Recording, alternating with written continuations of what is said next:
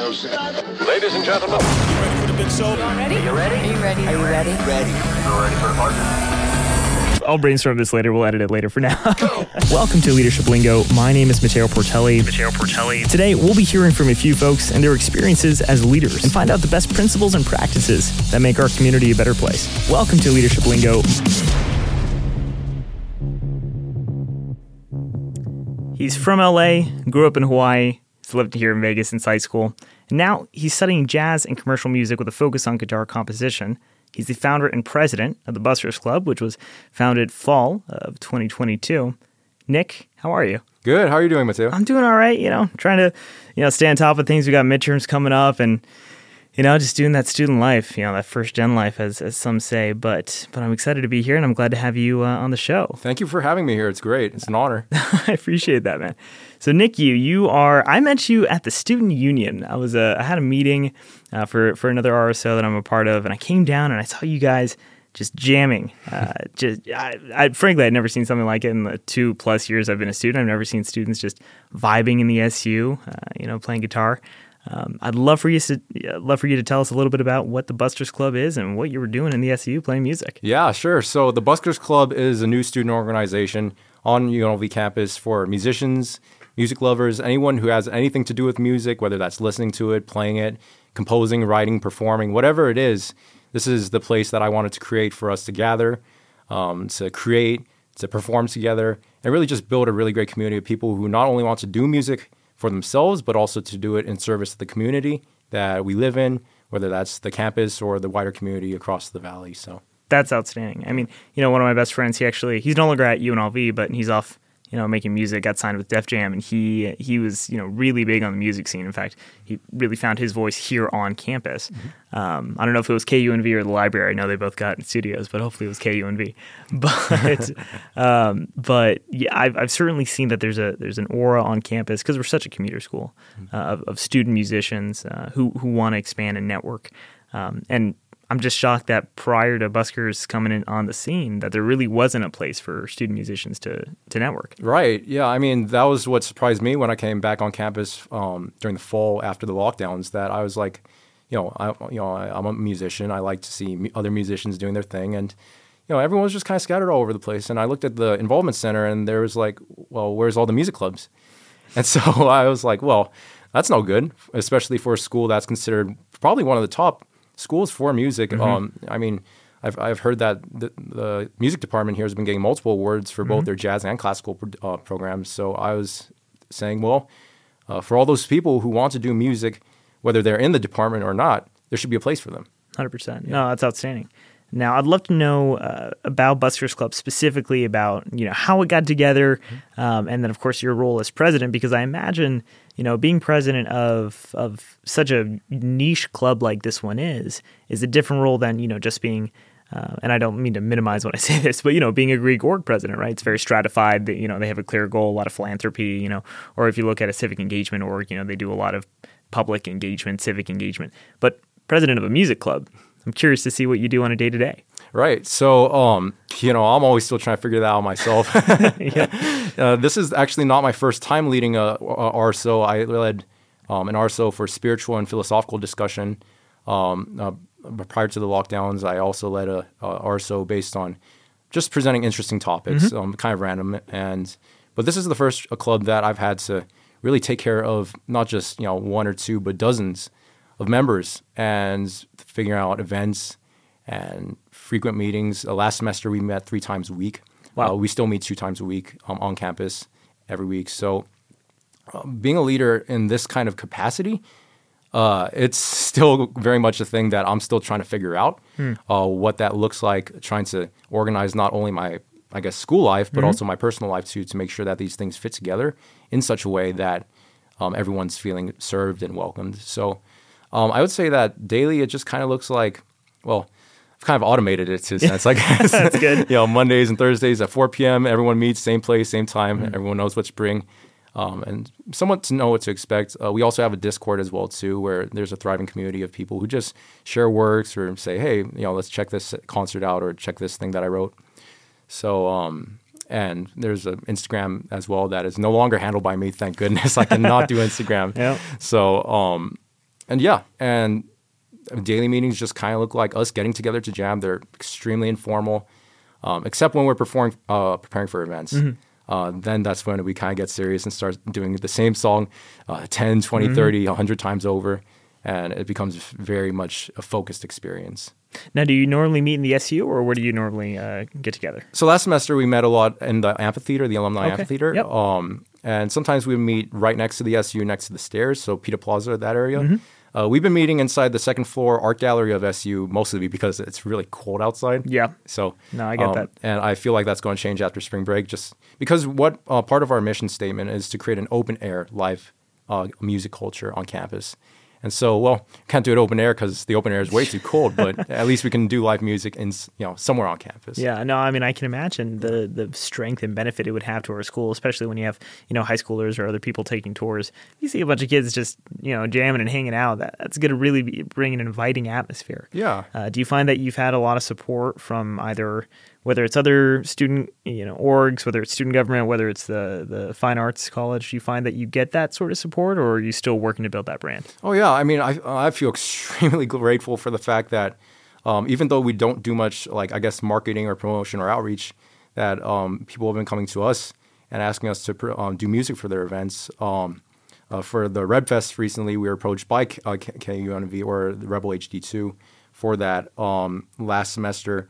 We approached Town Square, and Town Square said we need, a school to perform for us for our winter concert. Nice. So we were able to do that. But yeah, we've been getting a lot of requests to perform for people, and the music department, the student union, the school itself has been gracious enough to allow us to be loud, within reason, and to do our thing and provide a good atmosphere. Because, like you said, our main goal is to provide an atmosphere that really is positive, is healing too, and really creates this kind of campus atmosphere that people are looking for when they come to college. I think, college, I think a lot of people, especially for myself, is a place where it's vibrant, where it's exciting, where it's passionate. And I believe that music is a huge part of that in any person's life. So, yeah, that's why we're here. I think it's great. Now, obviously, we're college students, so professional development and building our resume is intrinsic. I mean, why else would you go to college if you're not going to tell people you got a degree, right?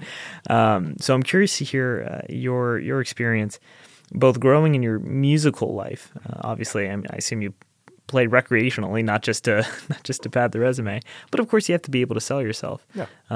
How's the interplay, as you try to market yourself? Like you said, meeting with Town Square, I think it's outstanding.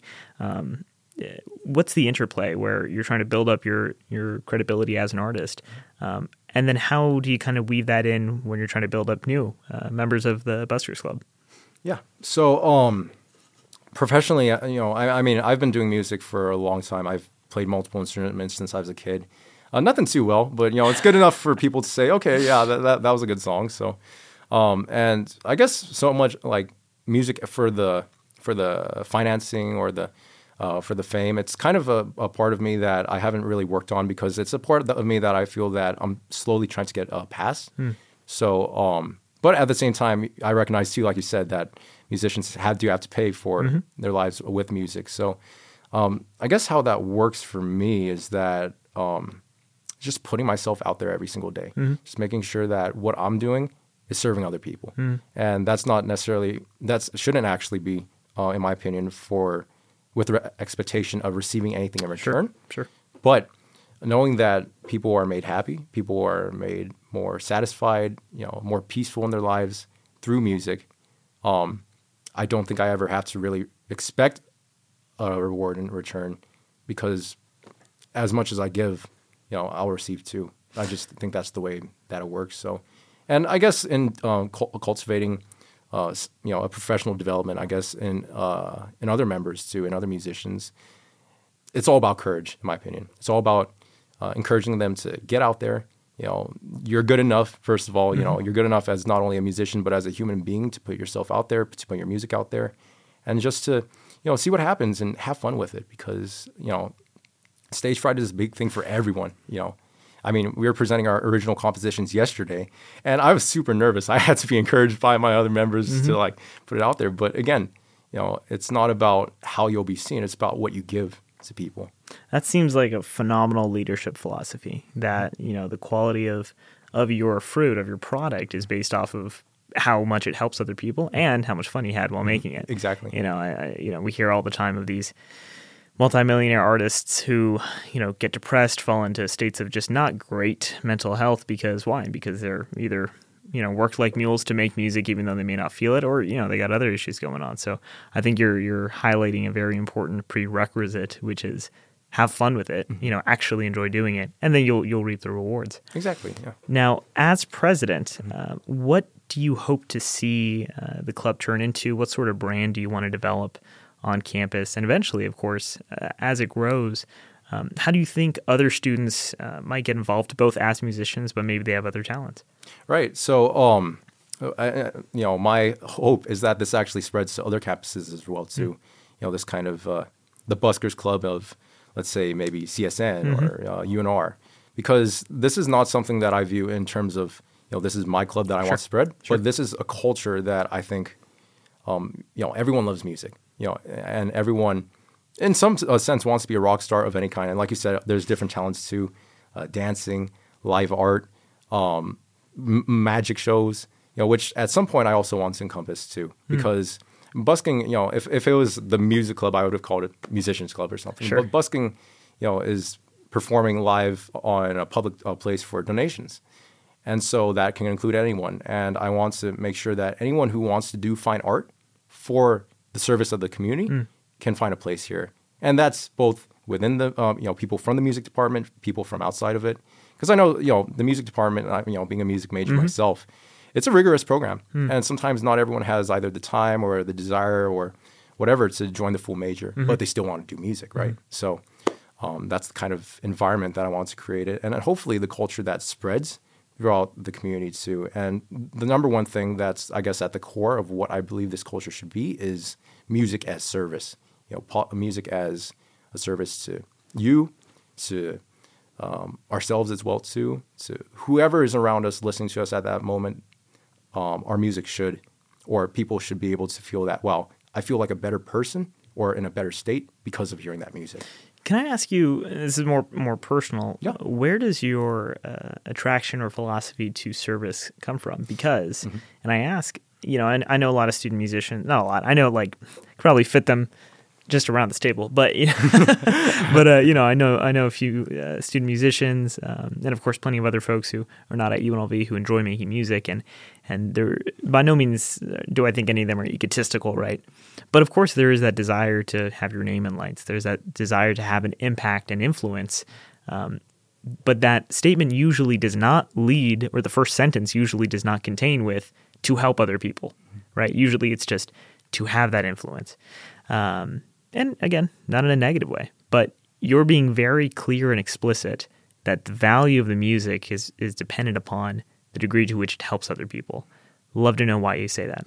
Yeah, so I would consider myself this goes into my spiritual and religious beliefs, but I've been around. I don't consider myself as part of any, I guess, one philosophy or one theology, but one thing that I've seen both for myself and for other people is that when you do something good for other people, then, first of all, you help them, but you also help yourself too. And so, and again, not a selfish thing, but, if we're on this world, all together, it'd be nice to make it so that our efforts, our actions, our desires, our thoughts, emotions, everything is for the service of everyone around us. And so it's more of just kind of like a common sense thing to me. Again, and I also emphasize this too because I'm actually very egotistical as a person. As whatever you might see of musicians elsewhere too, I'm also that too. I can be very arrogant, very pushy as well too. And so this is kind of in a way personal development for myself too, and hoping that through helping others, I'm going to be a better leader, a better person as well too. But oh gosh, there's something I want to say about that. But yeah, I guess that's the core of it, that, and I can't even say that I've had an experience myself where music saved my life. Sure. Because I know people did have that. Sure. But at the very least, I know people can save people's lives, or music can save people's lives. Yeah. So That's outstanding. Yeah. And I think it's one of the few things that humans do because, let me back up, right?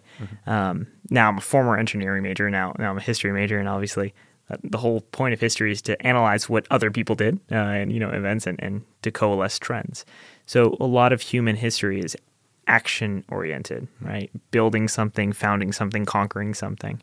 And a lot of what we do, and, the engineering side of me, I'm an IT specialist on the civilian side, is again, constructing something, building something, analyzing. Music is also extremely technical. It does have to do with construction. It does have to do with analysis. But it is at a level of creativity that nothing else, I think, can match. I'm just trying to... It's very deep is what you're saying, is what I'm trying to get at. And I think it's absolutely outstanding that you've, so far, and I look forward to you continuing to grow, building this space where students, again, like you said, they don't have to be art majors. They don't have to be fine arts majors.